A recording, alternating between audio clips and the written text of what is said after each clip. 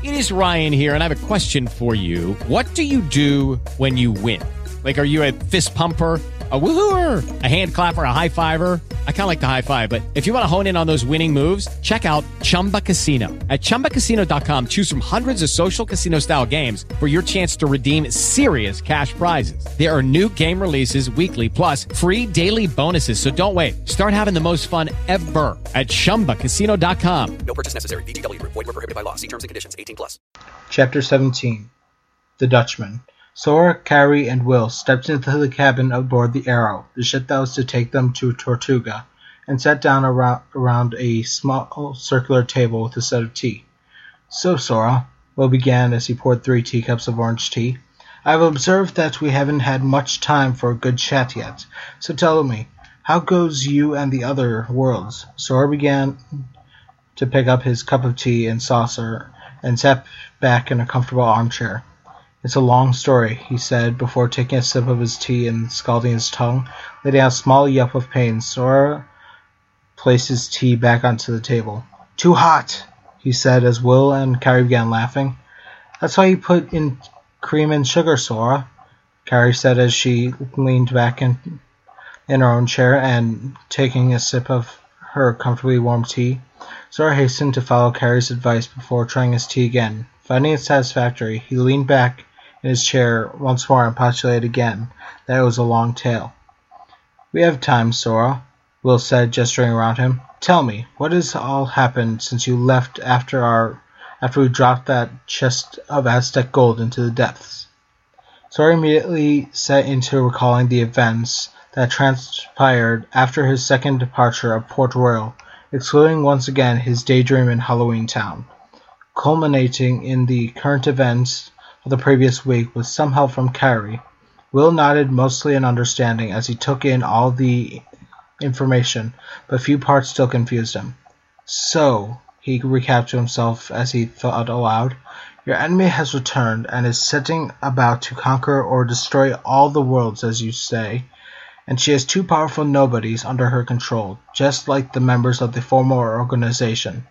Yet you also say that you both have nobodies of your own. May we be introduced?" Will looked up expectantly between the 2 teenagers as they silently communicated with their others.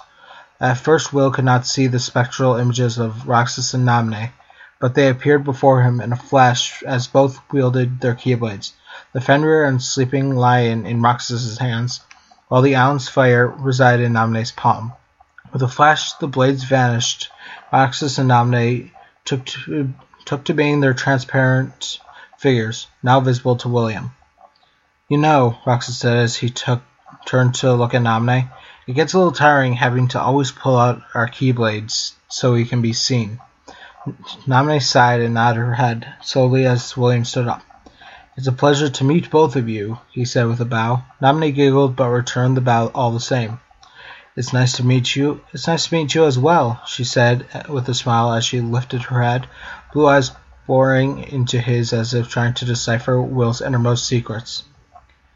"You've a pretty cool job from what I hear," Roxas said as he returned from his own bow. "Smithing swords and metalwork sounds pretty cool." Will laughed a little and looked at Roxas. "Actually, it is very hot work," he joked, "but I do get to spend a lot of time practicing with the swords I make.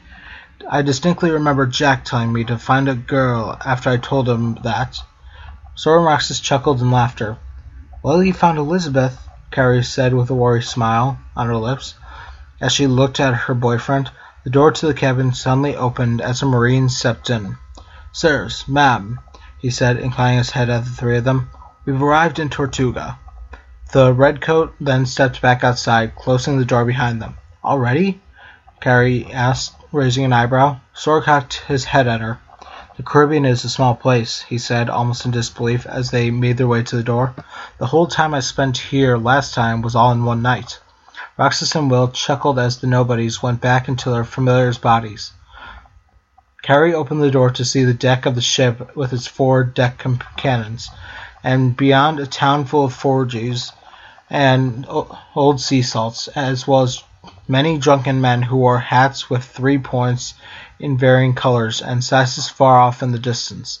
Kairi could just discern some men shooting their pistols at rum bottles that stood on the heads of other men, while others were carousing with women. Kairi grimaced and wrinkled her nose as it inhaled the stench smell of rum. "So, this is a pirate town," Naminé said in her mind. "It seems pretty rough." "I know. I wouldn't like to live here," Kairi thought back. "I prefer our islands to this place." Kairi began following Sora and William past the 4 black-decked cannons towards the gangplank and down onto the docks. "We'll start our search for Jack here," Will said as the Arrow began to make preparations for departing back to Port Royal. "Kairi and I will search the docks, one on each end. Sora, you look in town." Sora nodded and Will glanced up at a face of a large clock. It still worked, but being in a pirate town, it had its implications on how pristine it was. "Let's meet back here in 1 hour." Kairi and Sora nodded, and the group began walking off. Kairi to the east side of the docks, Will to the west, and Sora northward into town. "Be careful, Sora," Kairi whispered as they parted ways. "That place looks rough." Sora simply grinned at her and walked backwards. "Aren't I always?" he asked. Kairi grimaced and placed her hands on her hips, just above the waistline on her pink skirt. "No," she said truthfully. Sora just waved it off and turned away. "See you in an hour," he called. Kairi scoffed her head upwards and shook it at him as she also walked away. But as she turned, Kairi couldn't resist a smile. That was the attitude of the Sora that she fell in love with. And as much as she sometimes disapproved of the carefree attitude he had, like at the current moment, she still loved it. An hour later, Kairi returned to a now empty stretch of boardwalk, disgusted at all she had seen. She had been able to glean a little information from the men at the end of the docks about Jack. One man whom Jack owed 4 doubloons said he was dead. Another said Jack was drunk in Singapore.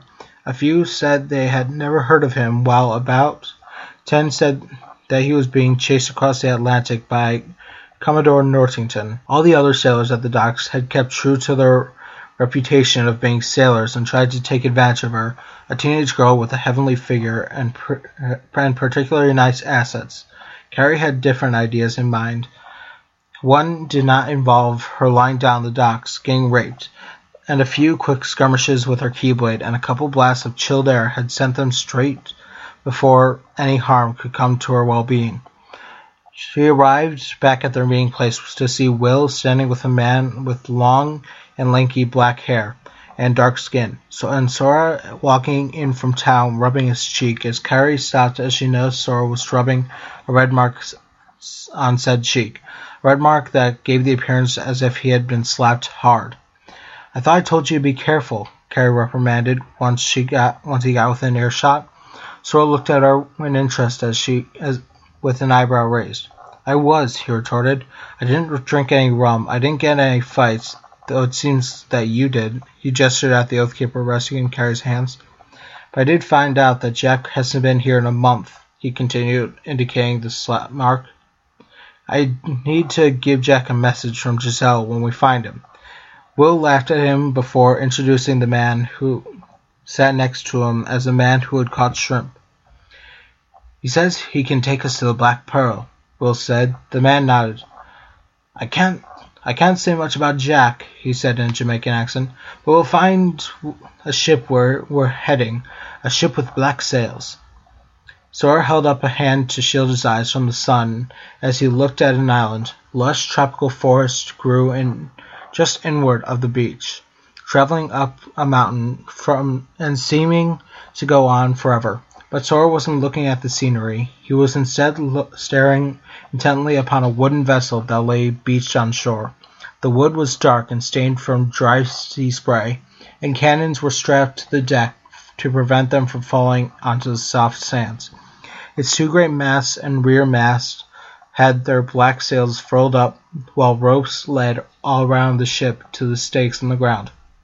"It's the Pearl, all right," Sora said as the shrimper closed his spyglasses. "My brother will take you 3 ashore," he said, leading them to a longboat. They got inside with another man with dark skin who began rowing them towards the island. After a few minutes, the man stopped and looked at the three of them. "What's wrong?" Will asked. "The beach is right there." "Ne borges pas c'est trop dangereux," the man said. "What?" Sora asked as Kairi gave the man a confused look.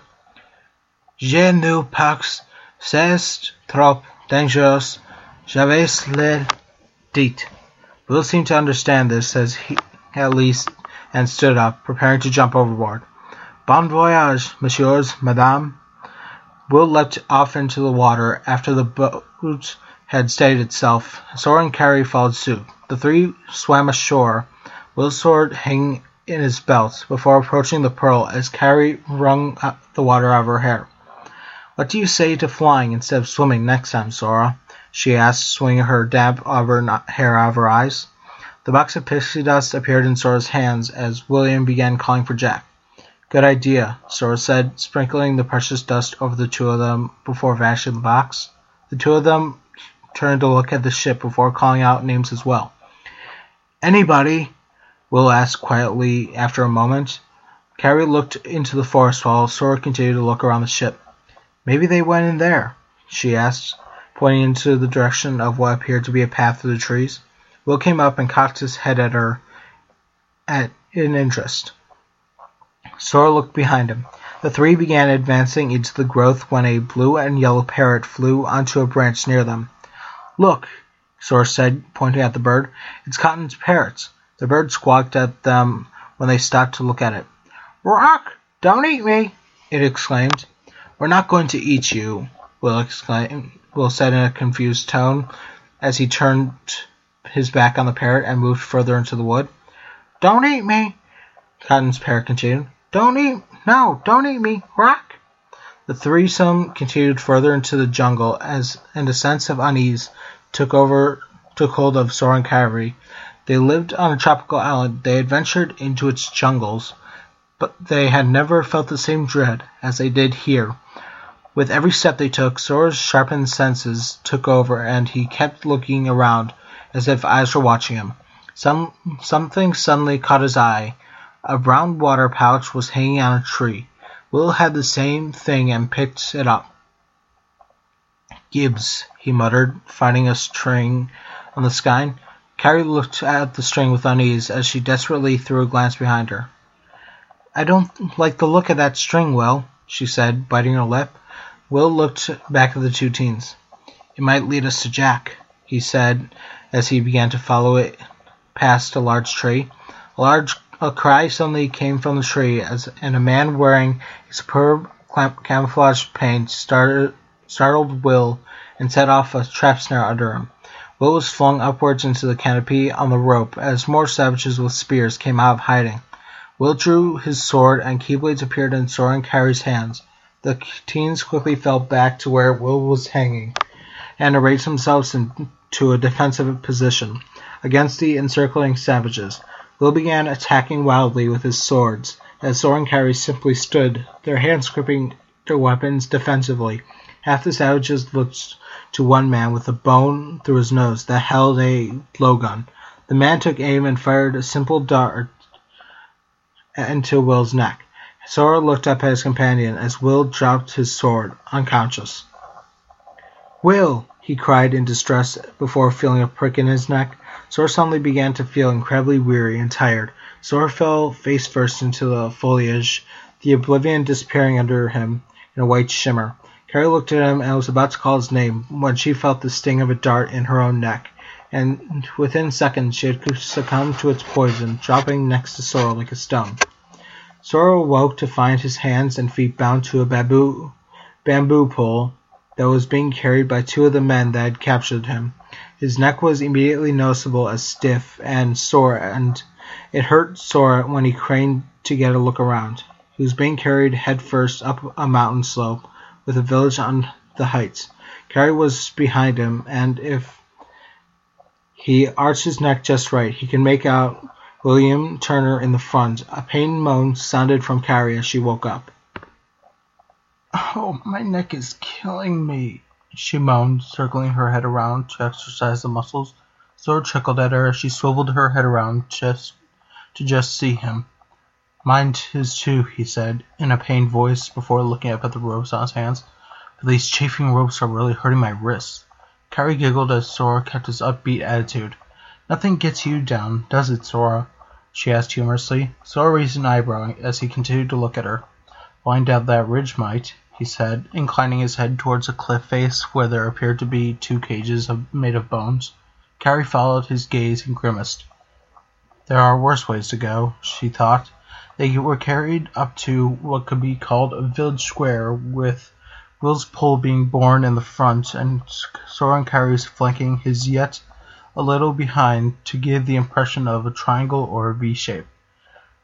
Hurry, hurry, Tandaga! The chief hunter who had brought them there announced to a man wearing white with eyes painted across his face and an ornate native headdress. Jack? Sora heard Will say. Jack Sparrow?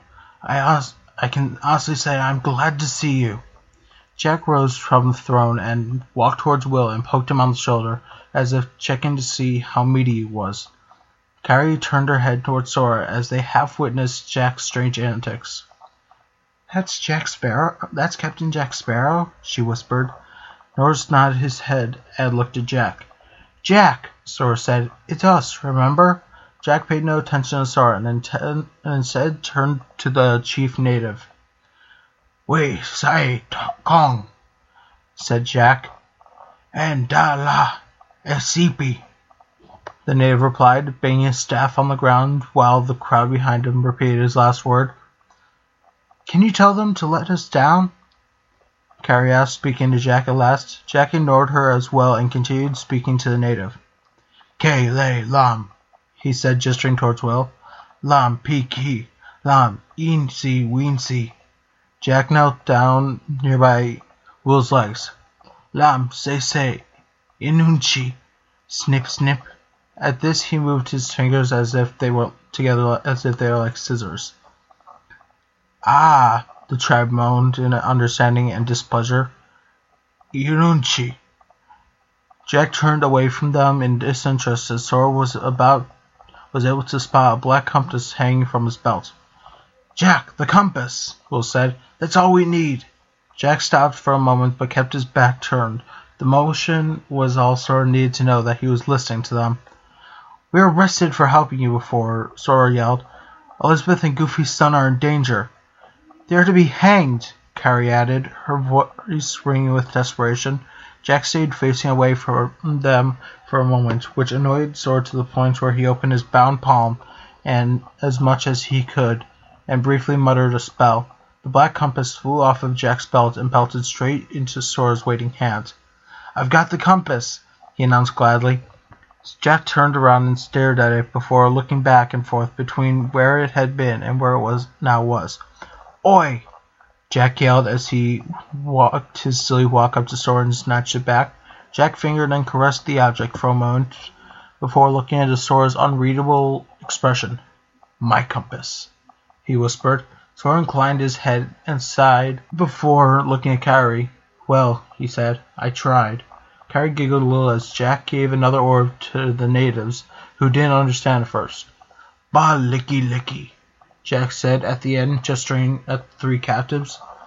Ba licky licky, one yelled before the rest began chanting. The pole was attached to Sora. The pole Sora was attached to began to move as they were carried out. Jack, what did you tell them? Will asked frantically. No, what about Elizabeth, Jack? It hasn't even been 1 day, Sora, Kairi yelled at him as her pole fell in behind his. Not 1 day, and I've already seen worse than Neverland 3 times over. Sora looked down at Kairi in confusion. 3 times? What was the 2nd time? He inquired. Kairi puffed her lip up and blew some of her red bangs out of her eyes. Some men at the docks tried to rape me, she growled. Sora felt his blood boil in anger at her statement, but that was quickly replaced by anxiety and worry. She could have been hurt and brutally lost her virginity, or worse, and he hadn't been there for her. Kairi craned her neck at him and saw his downcast face. Don't worry, she comforted. I said they tried. They didn't even get close to taking my skirt off, not with the magic you taught me anyway. She ended with a smirk at this and saw his face brighten. You see, Roxas commented to Sora, you were there for her, not physically, but by teaching her magic, you were able to help her even without being there. Sora could just discern Roxas laughing as well. By the way, you worry too much. Kairi's well trained and can hold her own against you. Do you honestly think a few measly pirates could be able to take her down and rape her, even if she didn't have her keyblade out? Sora chuckled a little as well. I guess you're right, Roxas, he thought. Kairi can take care of herself, but that doesn't stop me from worrying about her. You don't have to stop, Roxas continued. You just have to stop beating yourself up if she gets into a little trouble. She worries about you, but she doesn't feel like a piece of crap after you get into a bit of a fix. Sora's face took an inquiring look. And how'd you know that? He asked. Nominee, Roxas answered simply. Sora chuckled a little more and suddenly became aware of natives hacking away at his bonds. With a jolt, his hands became free and Sora's body fell for the ground, his head hitting the dirt with a soft thump. Sora rubbed the developing goose egg as Roxas snickered in the background. His feet then became loose and fell away as well. Before Sora could get up on his own, some tribesmen roughly grabbed him and threw him into a cage made of bone, and they slammed the door of the cage shut and pushed it off a cliff face. The rope it was attached to keeping it from plunging into the abyss, and as soon as the cage stopped moving and Sora's heart stopped racing from the fear of falling, he looked around inside the cage as the sound of drums beat down from the village far away. Will and Kairi were in it, as well as 3 members of the Black Pearl's crew, Gibbs, Marty, and Cotton. Gibbs, Sora said upon seeing the old sea dog's white-whiskered face. It's nice to see you again. Gibbs, Marty, and Cotton seemed incredibly surprised to see him. Sora, Gibbs said in recognition. By God, how did they capture you? Poison darts, Kairi answered, rubbing her neck. Gibbs and the crew looked at Kairi. Friend of yours, Sora? Marty asked. Sora nodded his head. Yes, he answered. Kairi, this is Mr. Gibbs, Mr. Cotton, and Marty. Gibbs, Marty, and Cotton, this is my girlfriend Kairi. After shaking Kairi's hand, Gibbs gave Sora a grand look. You have great taste, Sora, he said. Couldn't have picked a better one. So you're all real pirates, then? Kairi asked, her sapphire eyes glaring down on Gibbs. Aye, that would be true, he answered. Too bad the Pelagostos made Jack their chief. Why would he do this, though? Will said at last. If Jack is their chief. Aye, Gibbs answered. He's only the chief as long as he acts like the chief. So he had no choice, Kairi said. He's as captive as much as the rest of us. She then sighed and turned to Sora. That's 4 times now. Worse, as it turns out, Gibbs continued, glancing between Sora and Kairi in discomfort. See, the Pelagostos believe that Jack is a god in human form, and they intend to do him the honor of releasing him from his fleshy prison. Cotton bit down hard on Gibbs' fingers for emphasis, causing a crunching sound. Gibbs suppressed a cry of pain and merely grunted. They'll roast him and eat him. He finished after he got the pain under control. Kairi looked at Gibbs horrified. 5 now, Sora, she said before glancing at Cotton. Why doesn't he talk? He got his tongue cut out, Gibbs answered, so he trained his parrot to talk for him. Bloody bird flew away after we captured. Where are the other crewmen? Will asked, glancing at the other cage about 50 feet away to his right. You see these cages we're in? Gibbs asked. They weren't built after we got. They weren't built till after we got here. Sora immediately drew his hands away from the bones in disgust and floated into the center of the cage. Kairi, having done so a split second before him, having anticipated what Gibbs was saying before he finished. 6, she breathed, holding back a sickly retch. Gibbs looked up as the drums that still filled the air grew in intensity. The feast is about to begin, he answered grimly. Jack's life will end when the drums stop. Well, we can't sit here and wait till then, can we? Will asked as he shoved his weight against the side of the cage, making it rock forward some. The bones that were moving forward smacked Sora upside the head and sent his floating body into a flip that resulted in his head contacting with Gibbs' shoulder. "Come on now, lad," Gibbs roared. "This isn't the time to be playing around. We have to get out of here." Sora grimaced, and they all began working towards swinging the cage, enough to grab some vines on the other side as the circus music filled Sora's ears. "Roxa, stop fooling around," he thought as he was finally able to grab a vine. "I need to concentrate." "Put your legs through. Start to climb," Gibbs ordered as the cage slowly began crawling up the cliff. "Come on, men," Will shouted. "It will take all the rest to crew the Black Pearl." "Actually, you won't need everyone," someone in the other cage shouted. "About 6 will do." Both of the cages stopped momentarily as they each considered what the man had just said. Sora quickly did a count to see in their cage to see 6, and looked into the other cage and saw 6. Oh dear. "Hurry!" Will yelled. Sora forsook his vine and glided up past Smarty, the tiny motivational speaker, and rammed his back into the top of the cage in an attempt to make it go faster. "Stop!" Will suddenly exclaimed quietly, and Sora followed his frightened gaze to see a cannibal guard walking across the wooden rope bridge. Both cages stopped for a moment, and Sora held his breath and hoped that he wouldn't see them. Sora glanced over at the other cage to see he was moving upwards again. "Stop!" he hissed at them. "He'll see you!" The men simply grinned and silently cackled at him until one of them grabbed a snake instead of a vine. All of them had started hollering in panic as they let go of their vines and plummeted downward, the rope snapping, sending them down into the rocky crags below. Sora watched as the cannibal viewed the one cage falling down before drawing his attention to their cage. "Move!" Will roared. "Put your backs into it!" Kairi yelled in desperation as she joined Sora in ramming the top of the cage upwards. They all scrambled to get the cage up to the top of the cliff, and finally succeeded as the cannibals appeared in the distance. "Find a rock," Will ordered. "Cut the rope loose." "There isn't time for a rock," Sora retorted as he reached his hand through the bars and grabbed the rope. "Firaga!" His hand grew hot with all the heat of the sun, and his grip burned right through the fibers. He quickly looked up to see the cannibals approaching fast. "Roll the cage," he yelled. Sora flung his weight onto one side, and the cage began to roll down the hill, like the occupant screaming in fear. Sora felt his stomach such in on its own accord when they went over a small cliff, and thankfully landed on the other side. Moments later, they rolled up a coconut tree, and they lost all their speed as the cage fell back on the ground, still unbroken.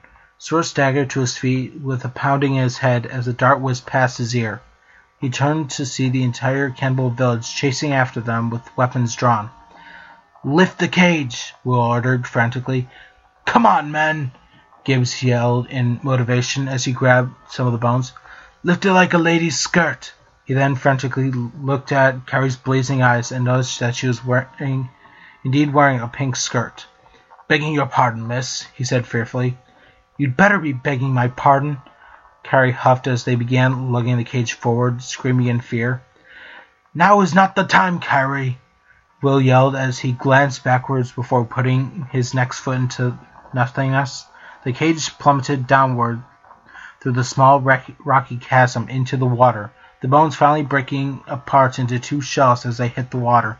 Sora heaved one shell off him and began following Gibbs towards the rocky cover as the cannibals started shooting arrows and spears in after them. Sora turned around and began swimming a backstroke as he looked at the cannibals. He placed his hands outwards for a moment. "Reflaga," he said, choking on some water. The honeycomb shield set itself in place just before an arrow could be sent straight for his skull. The dart bounced off the shield and landed harmlessly in the water nearby. More missiles connected with his spell, blocked from hitting the others, and Sora retreated behind the cover of the rock. Kairi coughed up a little water as he arrived next to her. "You all right?" she asked in a concerned voice. "Yeah," Sora said before looking inquiringly at her. You? Kairi smiled at him before shifting a little closer to the rock. I've been worse, she said. The cannibals suddenly appeared on the opposite side of the chasm from them and prepared to launch a volley at them all. Sora braced himself to bring up another shield when a cannibal boy showed up directly above them and said something. The warriors immediately turned tail and left the group alone, a heaving sigh of relief. Come on, Gibbs said after a moment. We have to get to the pearl, or there will be no way off this godforsaken island. Sora and Kairi nodded in agreement. Let's go, Will said as they swam off towards the island. Upon arrival, they saw that the black pearl was already half in the water with a person on the beach holding a line. Unloose the mooring lines, Sora heard him yell as he passed the dog before realized the one was shouting was Pinto. The mooring lines! Nothing happened on deck until he yelled it again. A man with sandy hair and an empty eye socket appeared, pointing at a monkey. He's got my eye, Raggedy complained, and he won't give it back. Well, how'd you get it back the last time? Pinto asked tiredly as Gibbs came up behind him. Excellent work, Gibbs exclaimed, giving Pinto a pat on the shoulder. Our work's half done. Pinto looked up seeing their arrival, and his tone of voice quickly changed. We done it for you, he said in an instant tone, knowing you'd be coming back for us. Make ready to sail, boys, Gibbs yelled to all present. What about Jack? Will demanded. We aren't leaving without him. Oi! They heard faintly. Everyone turned their heads to see Jack running frantically on the beach towards them. Sora half smiled. Good old Jack, he muttered. The smile quickly slid off his face as a crowd of Pelagostos came up behind Jack, pursuing him. Never mind, let's go, he yelled, soaring into the air and landing on the Pearl's deck. Cast off those lines, Gibbs screeched as Kairi took to the air and landed next to Sora. Make ready to cast off. Sora leapt into action as he ran up the rear mast, heaving a line as he did so. A black sail unfurled and began filling with wind as Gibbs and the others climbed aboard and began unfurling more sails. A wave splashed the side of the ship and Jack climbed up, the rigging drenched. Sora and Kairi immediately strode up to the waterlogged captain. Sora! Jack cried in jubilation, extending his hand.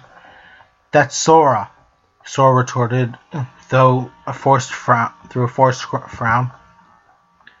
Though the edges of his lips were still pointed upwards in a smile, Jack grinned at him as he shook his hand before Sora, then suddenly slapped him in the face. The grin vanished off Jack's face as he rubbed his cheek and stared at Sora as if he'd never seen him before.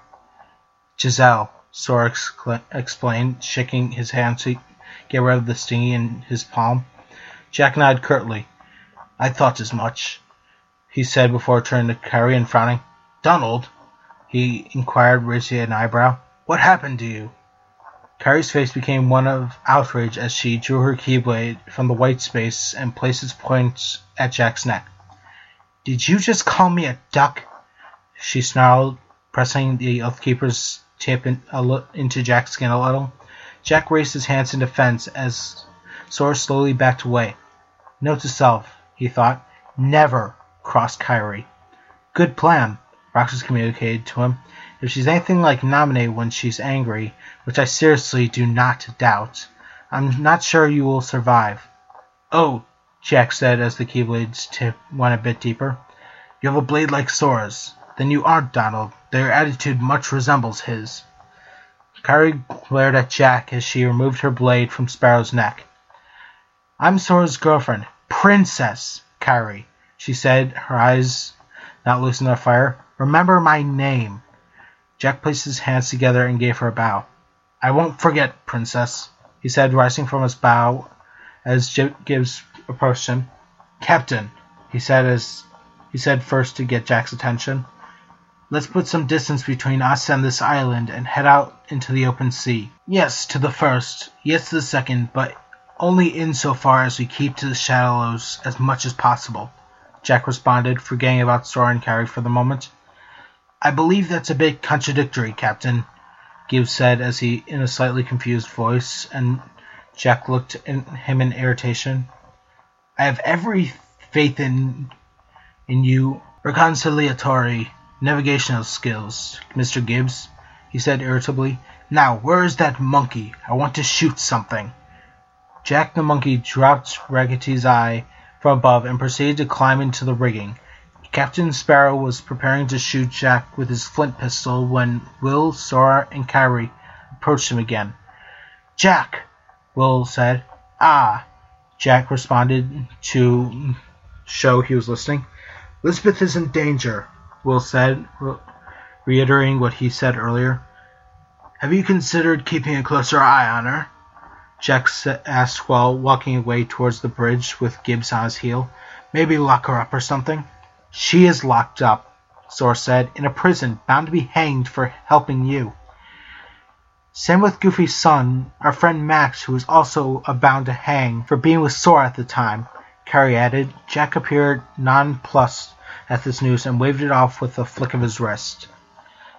There comes a time for one must take responsibility for one's mistakes, he said. Sora pulled out the Oblivion in a threatening manner. So it was a mistake for me to help you of that curse last time? He asked, when Luxord's Heartless cursed you?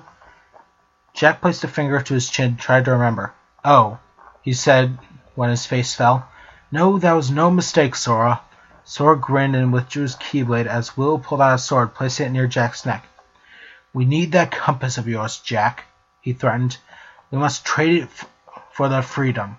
Jack looked strangely at William and shoved his blade aside.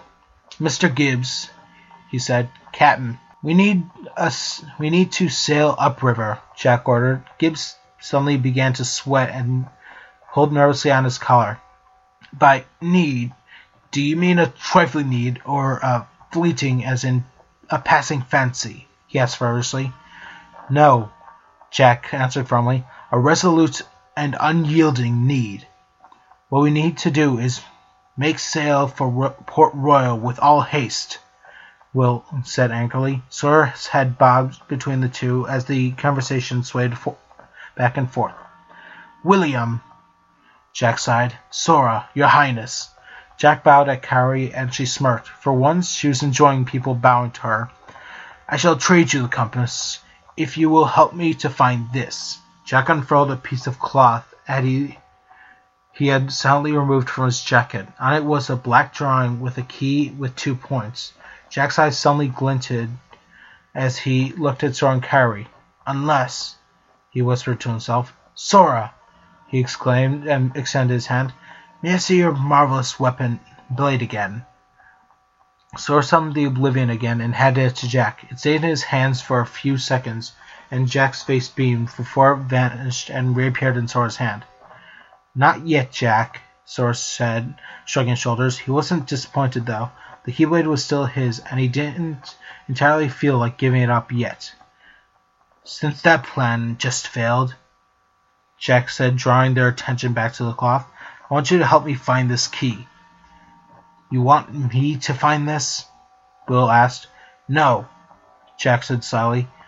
He wants you to find this, because the finding of this finds you incapacitatorially finding and or locating and you're discovering the detecting of a way to save your Dolly Belle. Oh, what's her name, Savvy? Will picked up the cloth and as Sora scratched his head. He never liked it when Jack confused him like this. This, Will said in disbelief, is going to save Elizabeth and Max? How much do you know about Davy Jones? Jack asked. At the name, Sora's face grew stony, and Kairi looked worriedly at him. Their actions, though, went unheeded by any present.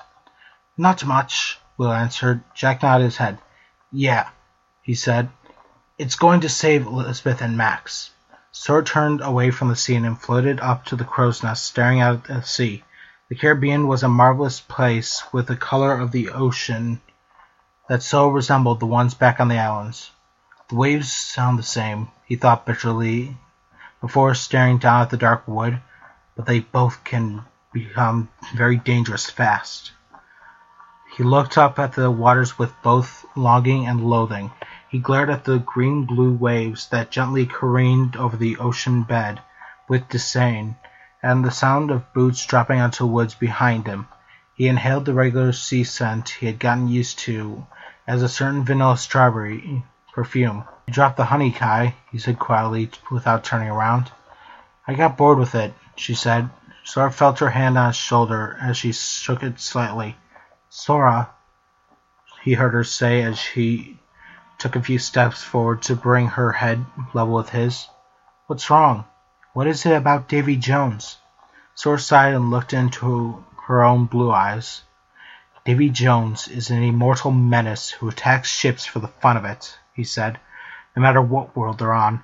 He can command his ship, the Flying Dutchman, to surface and strike." Sora turned away and gazed out at the sun. 12 years ago, when I was 3, my father was a fisherman on our islands. Our ship had owned a whole fishing company and fleet. My dad was good. No, the best there ever was, or so people say. Sora sighed, dropping his head down to look at his shoes. One day, when they were out at sea, a ship that looked as if it had been sailing on the ocean forever, with ragged sails, the rotting and rotting wood, with dozens of cannons, surfaced from the depths and viciously attacked my father's vessel, the whole fleet, with their cannons, and a monster from below the sea that had giant tentacles. All the survivors, the crew of one ship, the Excalibur, who made it back to the islands, said that my dad's ship, named the High Wind, was the last to fall, and the most valiant using harpoon guns to try and fight off the tentacles. Some said that they could still see my dad fighting on deck with a sword, but then a tentacle destroyed the ship and they couldn't see his body among the wreckage. They gave their condolences to my mother, but still no ships were ever built again, and fishing was left to the shallows for fear of Davy Jones' wrath again. I think Riku's dad was one of the crewmen of the Excalibur. Kairi placed her arm around him, drawing him into her warmth. "I never knew," she whispered. "I guess there was another reason to go on the raft we were building, to find your father." Sora nodded quietly. "I also didn't remember it at the time," he said after a pause. "But when Riku and I were racing to see who would be captain of our raft and who would name it, I had no idea he wanted to name it after my father's ship." He hung his head and laughed a little. "Riku's such a great friend that way. I guess he was jealous of me even before then, and thought it a way to show how much he admired me." Kairi looked at him fondly. "Why would Riku be jealous of you?" she asked. Sora smiled a little in remembrance of the short time he had spent in the realm of darkness with his best friend. "He said that he wished he could live the life I do," Sora explained, "just following his heart. He always wanted to be better than me in everything else, just to compensate for that. But he didn't know that just because he did that made me feel silly and want to be like him." Sora chuckled a little and glanced at his love.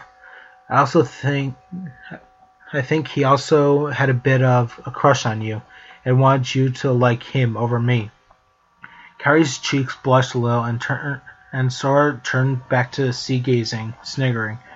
"To tell the truth," she said quietly after her face had cooled off, "I had always admired how strong he was, and I think I had a bit of a crush on him too." Sora looked at her and nodded, surprised. "Then what made you pick me?" he asked. Kairi shook her head.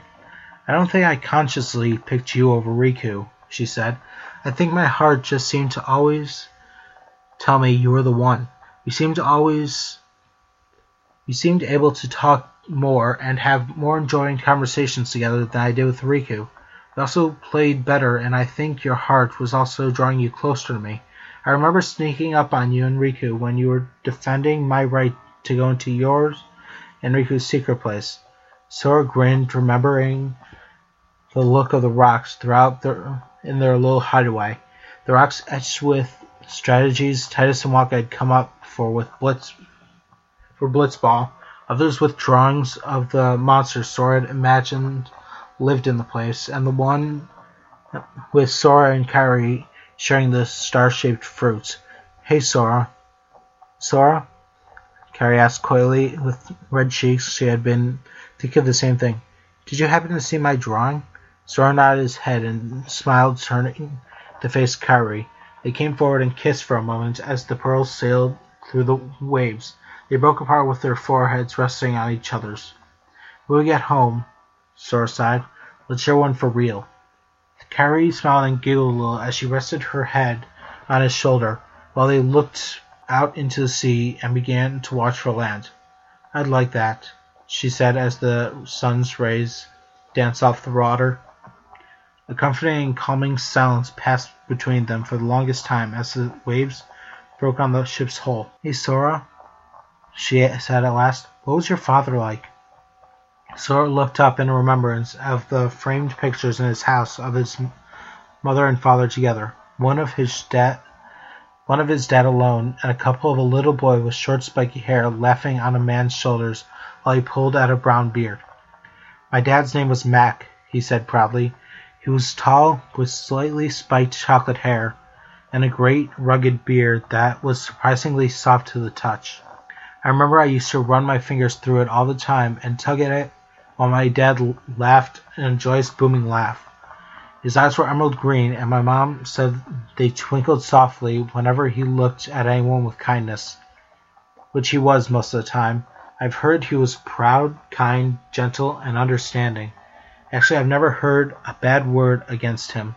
His eyes suddenly twinkled with delight as he described, and he turned to look at Kairi. "You know, now I think of it, even though I resent Jones for taking his life, I'm proud of him. He probably saved that ship with Riku's father on it with his last stand." Kairi looked into the blue eyes of the boy she loved and smiled. "He was a valiant, then," she said, giving him a hug and rubbing his back.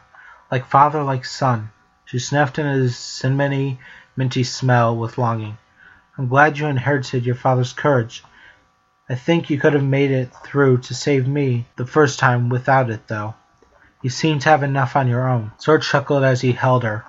"I think I could have too," he said, "but I think it really shone when I was fighting Riku to defend your heart, and when we were fighting Xehanort's Heartless to defend Kingdom Hearts and the worlds." Kairi looked up at him in admiration and softly kissed her lips. "Oi!" They both suddenly broke apart to see Jack yelling at them from the helm with Gibbs. "Are you two looking out or making out?" he yelled. Sora and Kairi instantly blushed crimson. "Looking out, Captain," they simultaneously retorted. "Well, there's our destination," Gibbs yelled, pointing out the large river going into an island, and I didn't hear anyone yell, "Land ho!" Sora looked at the river for a few seconds before his head swiveled back to Gibbs and Jack. "Oops," he whispered to Kairi as she giggled at their mistake. "Land ho!" Kairi yelled in the opposite direction to which Jack was facing. "Now that isn't very nice, Princess," Jack yelled as they raided longboats to leave the ship. "As punishment for your cheek, the two of you must stay aboard and guard the ship while we head upriver." Kairi looked at Sora and smirked before drawing her attention back to the captain. "Understood, sir," she said. They watched the crow's nest as Jack, Will, Gibbs, Marty, Cotton's parrot, Pinto, and Raggedy all got into two longboats and rowed upriver. When they had vanished from sight, Kairi turned to look at Sora. "What do we do now?" As an answer, the Oblivion appeared in Sora's hand. "We haven't sparred for a while," he said with a glint in his eyes. Suddenly, Roxas and Naminé appeared in the crow's nest, wielding their own keyblades. "Team battle," Naminé declared before having to retreat from the lookout into the rigging as the crow's nest had become too crowded. Kairi grinned and summoned the Oathkeeper with a flourish. "Maybe this time someone is going to win," Kairi said as she leapt into the air with a backflip. Sora and Roxas flying up to the opposite side, Naminé rose to join Kairi. The four faced off in the air. Standing as it were, they sized up the other side. Sora held the Oblivion tightly in his hands above his head, pointed downwards so the black blade crossed across his bangs in a diagonal cut. Roxas was next to him, taking the pose that his samurai nobodies used after they unsheathed their katanas. The sleeping lion in his right hand angled outwards and upwards with the fenrir in exact duplicate position in his left hand. Kairi faced them with the Oathkeeper poised behind her back, arching upwards, enough to reveal a starry key just next to the left side of her head, as a ball of pure electricity formed and crackled in her left hand. Naminé stood with the golden fiery blade of Island's fire poised above her head, pointing straight at the two boys as her arms arched it back. The stance continued for a straight 10 minutes, neither team moving away from their silent taunting as the sun quickly set until Kairi straightened up. "We won't win," she said, hanging her head. "I surrender."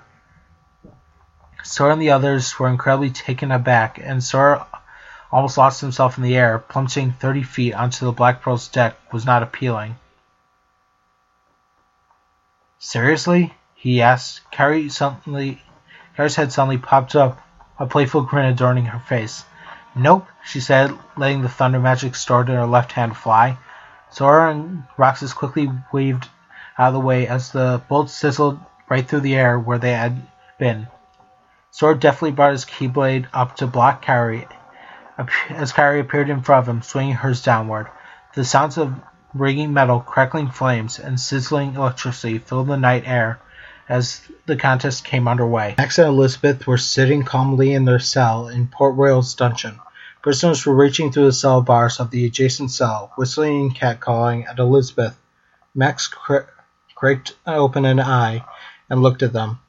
"If I were actually a dog," he yawned while stretching his arms, "I'd probably be barking at them." Elizabeth laughed a little before a guard came up to her cell and unlocked it. Governor Swan stepped out from the shadow wearing a traveling cloak and stood in the entranceway. "Come with me," he ordered. Max and Elizabeth ignored the prisoner's complaints and rose to follow her father through the fort. "Our name still has some standing with the king," the governor replied. "I have arranged passage to England. The captain is a friend of mine." Elizabeth stopped in her tracks. "No!" she answered quickly, fearful of prying eyes. "Will has gone to find Jack." Her father quickly went back to her and grabbed her upper arm, dragging her along with him. "We cannot count on William Turner," he said. "Come." "They will count on Sora and Kairi," Max exclaimed as he followed along. "They won't fail, and William seems to be a better man than you give him credit for." "Now is not time for innocence," Governor Swan interjected as they neared a carriage waiting outside the fort. "Please, Lord Beckett has offered one pardon only. One. And that is promised to Jack Sparrow, even if they succeed." Swan then turned and looked at his daughter in the eyes. "Do not ask me to endure the sight of my daughter walking to the gallows. Do not." He quickly ushered the two of them into the carriage. "Perhaps," he continued, "I can ensure a fair trial for them if they return." "A fair trial for them ends in hanging," Elizabeth growled. "Then there is nothing for you here," her father said as he snapped the door shut. Max looked at his companion. "Sora and Kairi will die before they hang," he said suddenly as the horses outside began moving. Elizabeth looked at him inquiringly. Max noticed her look and shrugged his shoulders. "I just meant that," he said, trying to defend himself. Elizabeth shook her head. "I know what you meant," she said in understanding before looking out the window. They continued on in silence for a few minutes until she began to mutter. "This isn't going to work," she said quietly. "Beckett already knows we're gone. We need to get out of this carriage as soon as it stops." "Then where?"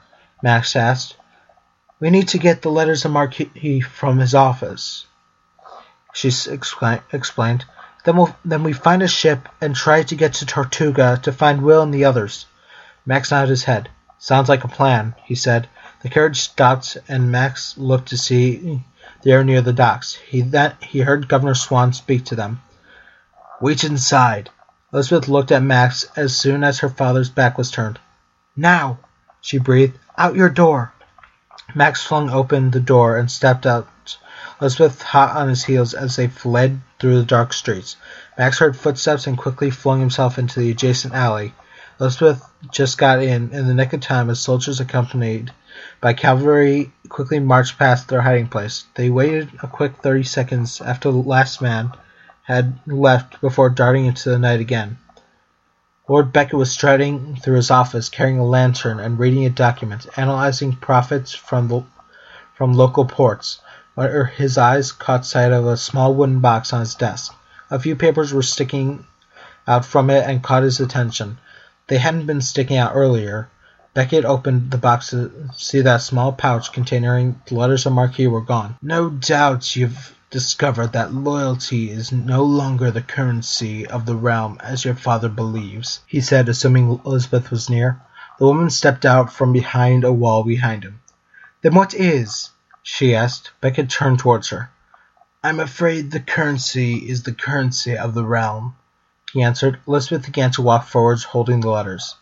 "Then I believe we can come to some sort of understanding," she said. "We're here to negotiate." "I'm listening. And what do you mean by we?" Miss Swan suddenly pulled out a pistol and pointed at his skull as the sound of a blade unsheathed filled the air. A moment later, Beckett felt a cold tip of steel on the back of his neck. Elizabeth smirked at the half-dog youth behind Beckett. "Impeccable timing, Max," she praised. "I take pride in it," he answered with an evil grin. Beckett stole a slow glance between the two of them. "I'm listening intently," he said uncomfortably. He shifted his gaze between her and Max again. "Would you mind calling off your smelly idiot goon here?" he asked politely. "Hey," Max retorted, "who are you calling smelly?" Elizabeth just smirked at him as Max's sword poked a little harder into Beckett's neck. "No," she replied softly, before holding the letters up to her chest. "These letters of marquee, they are signed by the king?" Elizabeth asked. "Yes," Beckett answered. "And they're not valid until they bear my signature and my seal." "We wouldn't still be here if we didn't need them," Max said, as he and Elizabeth lowered their weapons. You sent Will to get the compass, owned by Jack Sparrow," Elizabeth said. "It will do you no good." "Do explain," Beckett goaded. "I've been to the Island de Muerta," Elizabeth said while advancing on the Lord, her pistol pointed now at his chin from below. "I've seen the treasure myself, and there is something you should know." "Ah, I see," Lord Beckett said. "You think the compass leads to only Isle de Muerta, and you hope to save me from an evil fate. But you mustn't worry." He turned from them and looked instead at the map of the world that adorned one wall. "I care not for cursed Aztec gold. My desires are not so provincial." "Good," Max huffed as he kept his sword loose in his hand, "because my father dumped that chest into the sea." Beckett turned towards them both again. "There's one more chest of value in these waters," he told Max before striding up to them again. "So perhaps you'd like to enhance your offer." Elizabeth placed her pistol under his chin and cocked it, while Max's sword tip pricked the back of his neck, barely drawing blood. "Consider into your calculations that you robbed me on my wedding night," Elizabeth growled as they led Beckett over to the desk. "So I did," he said as he signed and sealed the letters. "A marriage interrupted, or fate intervenes. You're going to great efforts to ensure Jack Sparrow's freedom." "These aren't going to Jack," Elizabeth said as she snatched the letters from Beckett, but he still maintained a grip on them. "Oh, really? To ensure Mr. Turner's freedom, then?" He glared at the two of them as they began to retreat, Max's sword almost on his chest. "I'll still want that compass," Beckett said, his eyes boring into Max. "Consider that into your calculations." "Cover him, Max," Elizabeth ordered as she backed away slowly. Max lifted his sword and backpedaled his way out after Elizabeth, his blade still pointed at Beckett's figure. "Maybe I should contact Sora and Kairi and tell them not to come back to Port Royal," Max said as they were far enough from Beckett's office. Elizabeth turned to him in surprise.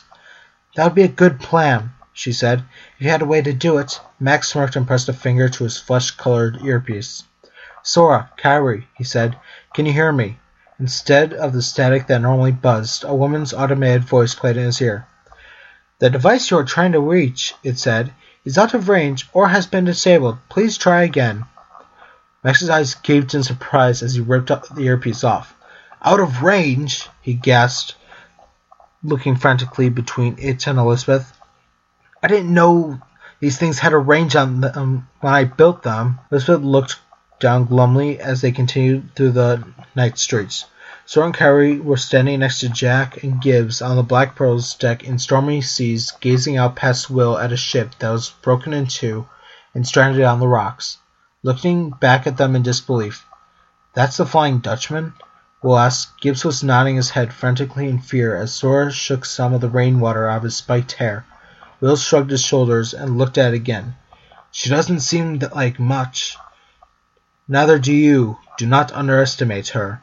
Jack then elbowed Gibbs, who had become unusually quiet. Must have run afoul of the reef, Gibbs said in a strained voice. What's your plan, Will? Sora asked. I row over, search the ship until I find the bloody key, he answered angrily. If there are crewmen? Jack asked. I cut down anyone in my path. I like it. Simple, easy to remember.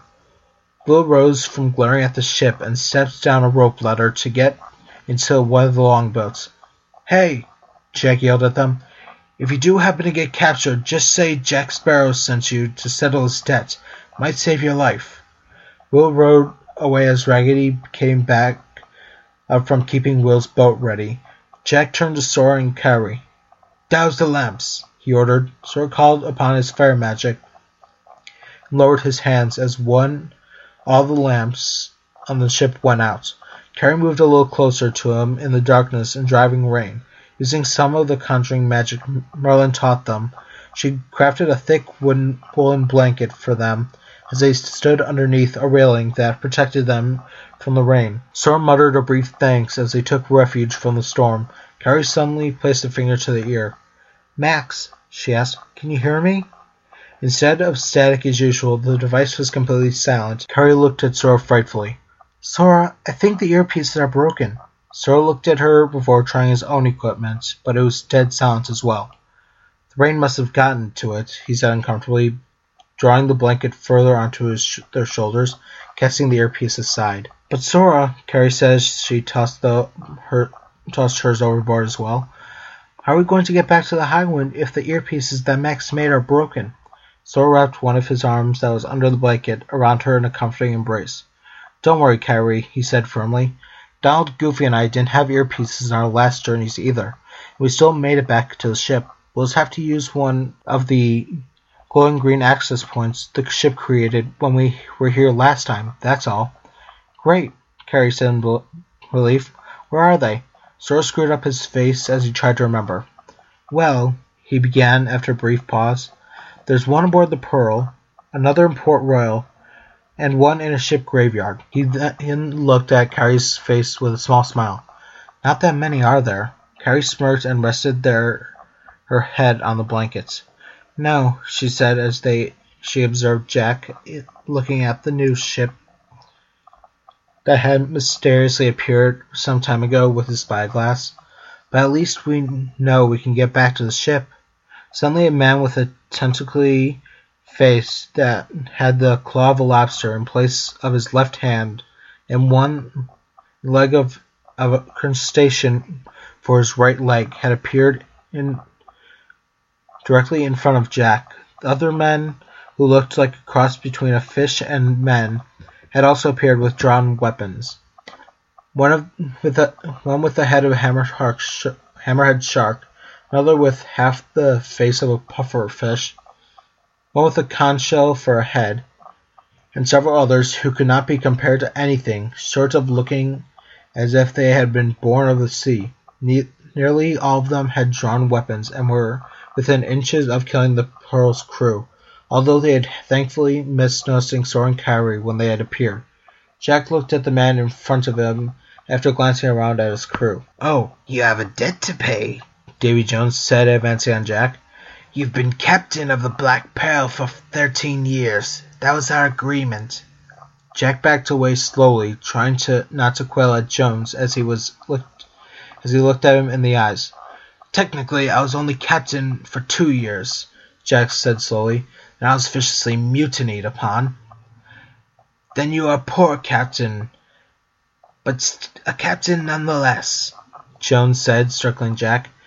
"Have you not introduced yourself all these years as Captain Jack Sparrow?"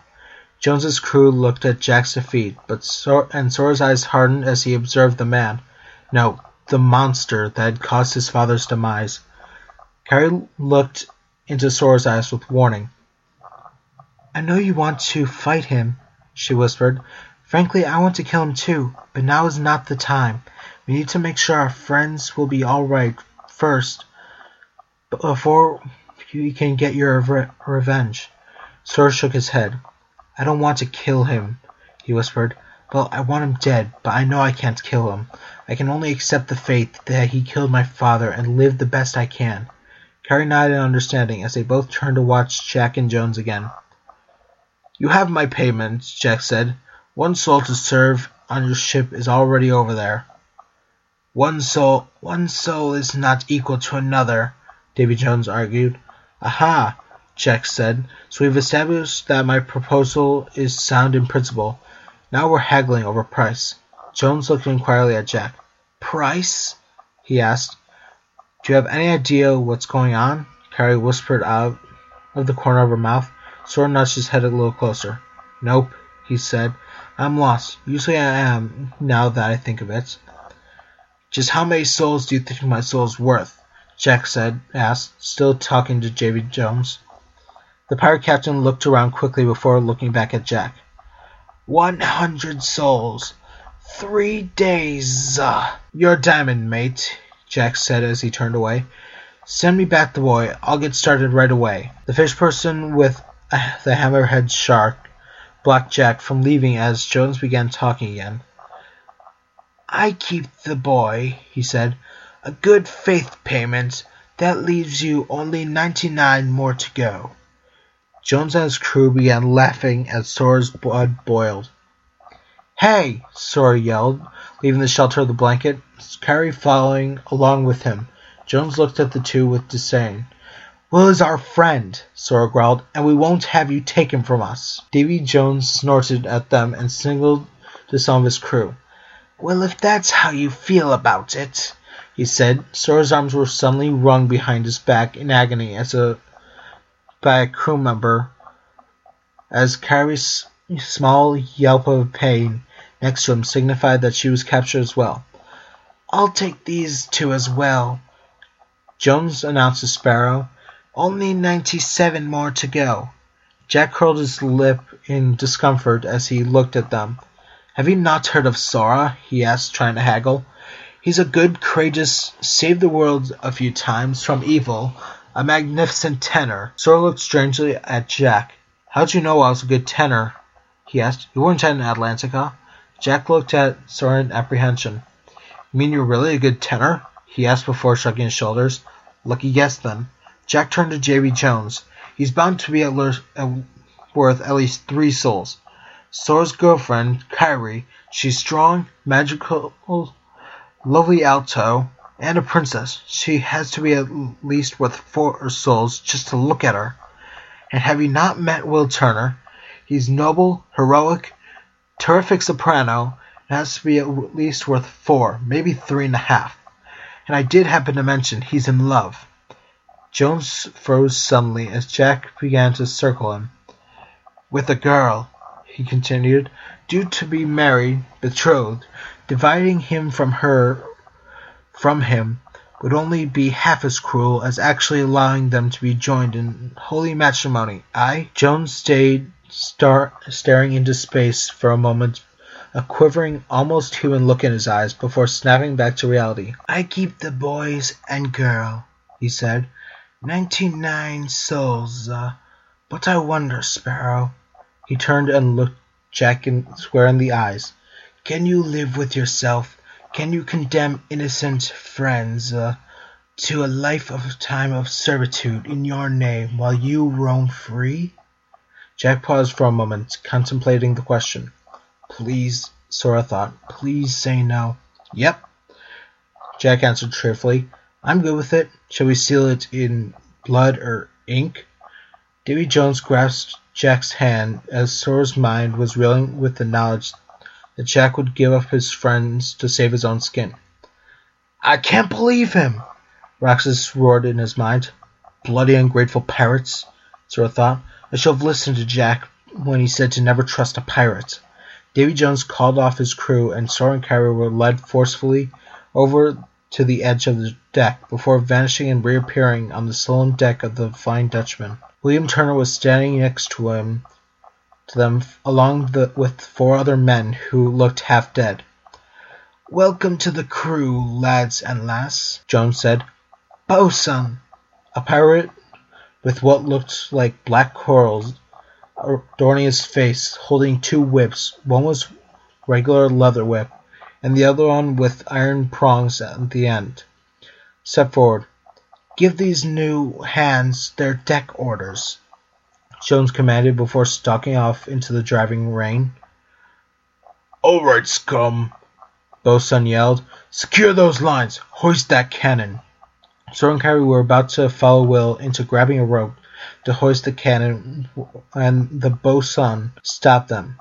Not you two, he growled with a maniacal tone as he protruded 2 brush scrubbers. You're scrubbing the deck. Sora grimaced as he took his brush from his new boss and dully walked up to their assigned place and began to scrub the salt out of the wood.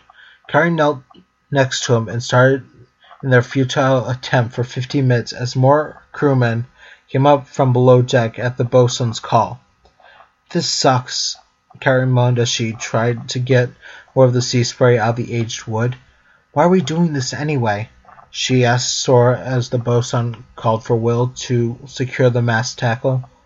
Sora threw a tired glance as he viciously scrubbed at the deck, with Will running past them. Because, he grumbled, we're the youngest, most inexperienced members of the crew, so they stick all the meaningless and useless jobs on us. Kairi half smiled as she returned to her work before William suddenly came crashing into her, being dragged by the rope he was holding onto. Kairi! He called, half rising as she and Will hit the railing with a dull thud. Hold them up to weevils, to their feet, the bosun ordered, pointing at them. 4 crewmen came forward and dragged William and Kairi onto their feet, placing their fronts to the mast and backs to the bosun. The bosun placed the whip with the iron prongs in another's hand as he stood in front of William. 5 lashes will remind you, he said as he and his colleague prepared to strike. To stay on them. No!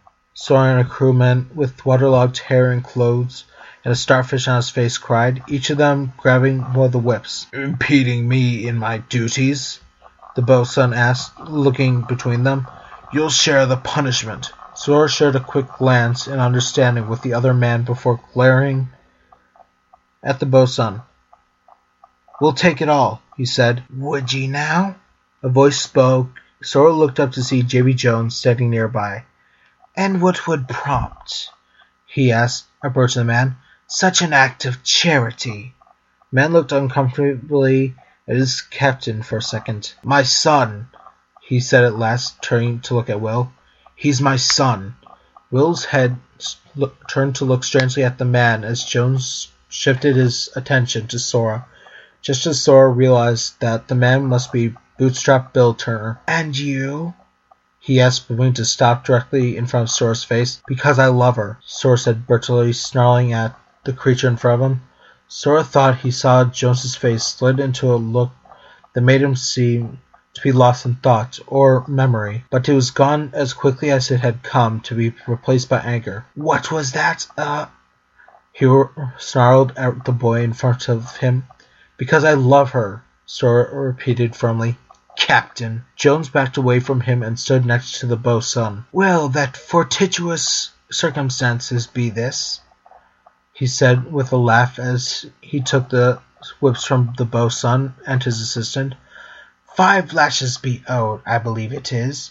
He pushed the iron-pronged whip in front of Sora's face as he handed the other one to Bootstrap. No, Bootstrap said, shaking his head. No, I won't. I am disinclined to acquiesce to your request, Sora said shakily, looking at the glinting prongs on the whip in fear. "The cat's out of the bag, you two," Jones said. "Your issue will feel its sting by Bosun's hand, or your own." "No," Sora gulped as he looked at the sharp iron with dread. Jones looked maniacally at him. "Bosun!" "No!" Sora yelled as he quickly pulled out his Keyblade. Before he could even point at Jones or the Bosun, he found about 15 pirate blades inches away from running him through. Sora threw a look of loathing at Jones as he recalled his Keyblade and slowly grabbed his whip before anyone crueler could get their hands on it.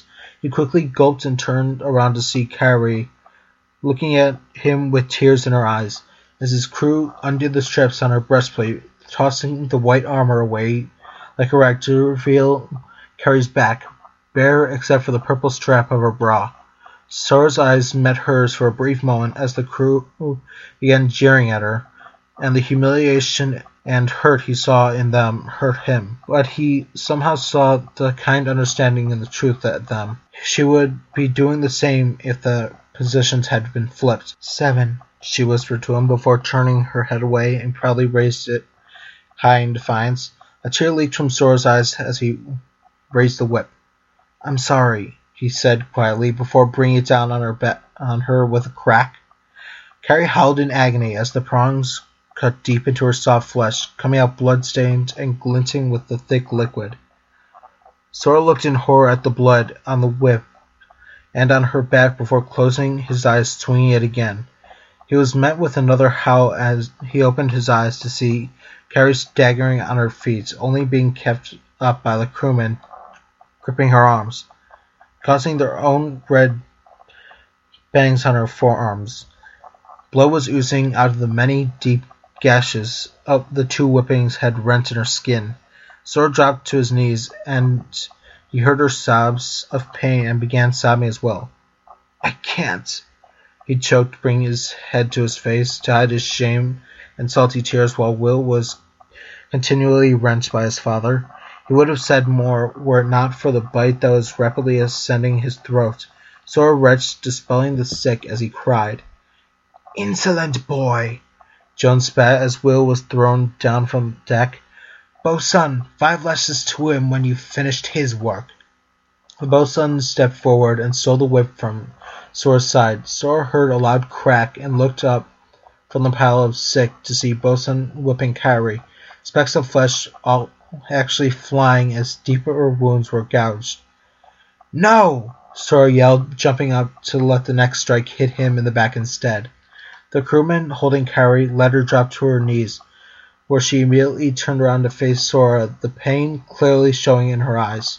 The crewman grabbed Sora and held him fast, ripping off his jacket and shirt underneath, to leave his chest and bare back for the strokes of the whip.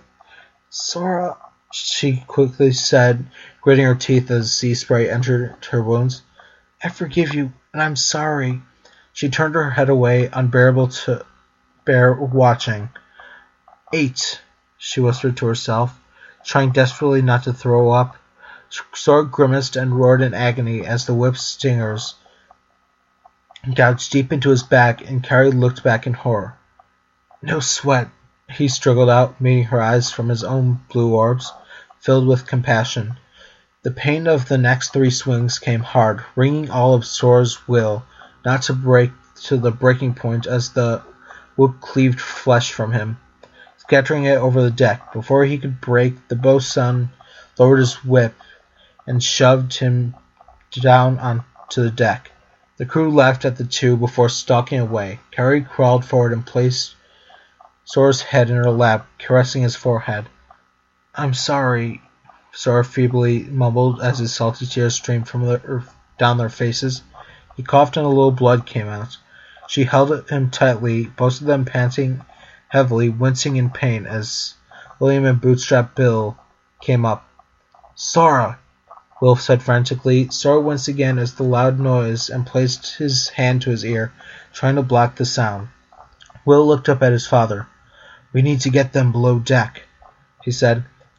"I'll take the boy." Will looked up to see a crewman approaching them. Lanky brown hair covered his head. Barnacles grew on his right cheek up to the side of his eye. His flesh was white, and as well as was the flesh of all crew members that still resembled humans, which contrasted greatly to his green eyes. "Why would you do that, Mac?"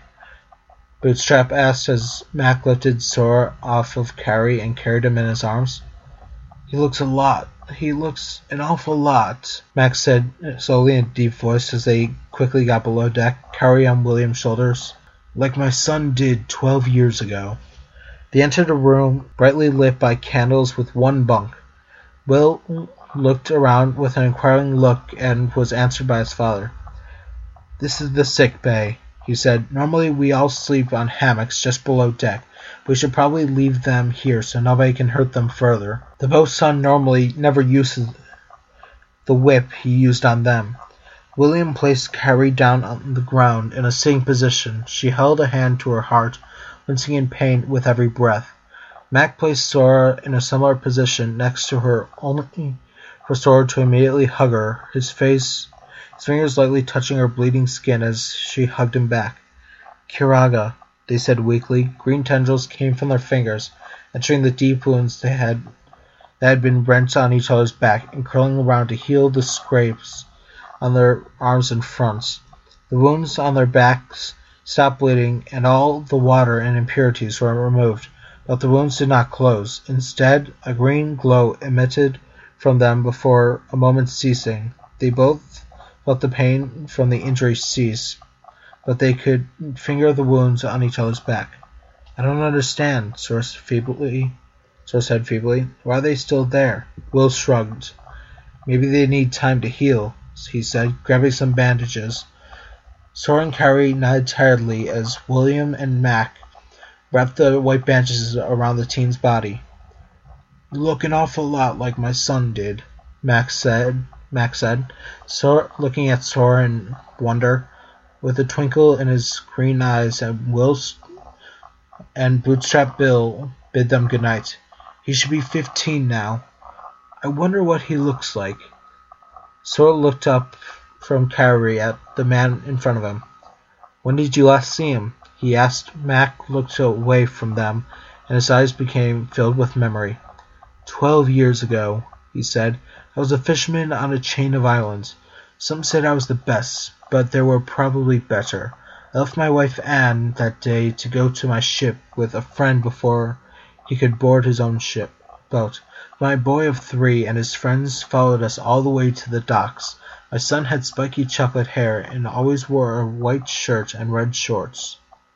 Always talked of adventure too, after he learned to talk, and I had told him of tales of the sea.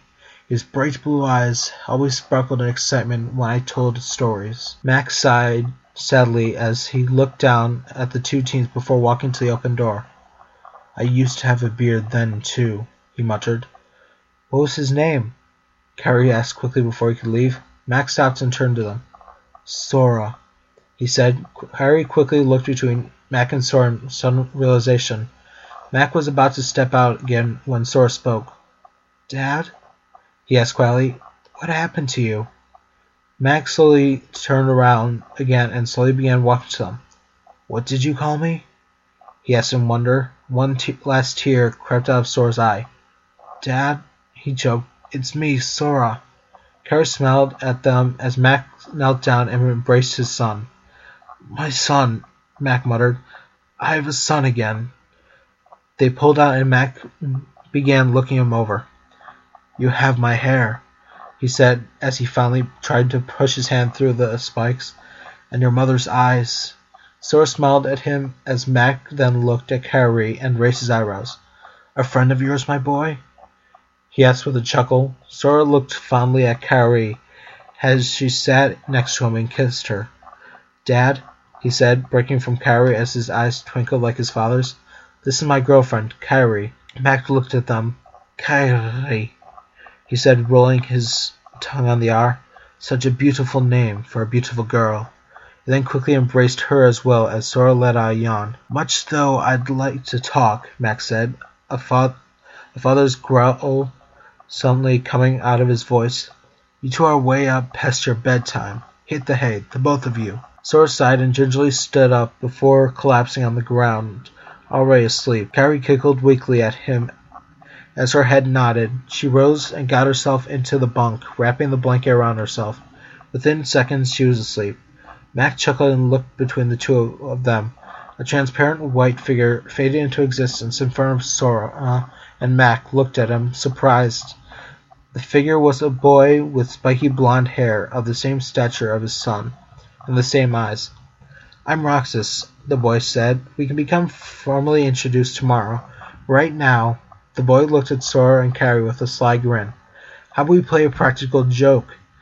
Matt caught his drift with no trouble, and soon Sora was wrapped in the bunk with Kairi under the blanket. Sweet smiled that hadn't been present before, now playing across their faces. Roxas smirked at the two and suppressed a laugh before waving at Mac in farewell. "See you tomorrow," he said before becoming a blue light that engulfed Sora. Mac shook his head slightly to clear the light from his eyes before blowing out the candles and closing the door behind him as he exited the room. He loved having the sight of sun again. And that was Chapter 17, The Dutchman.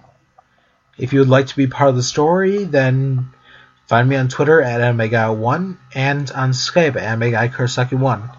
If you are watching this from YouTube, then, well, just look at the...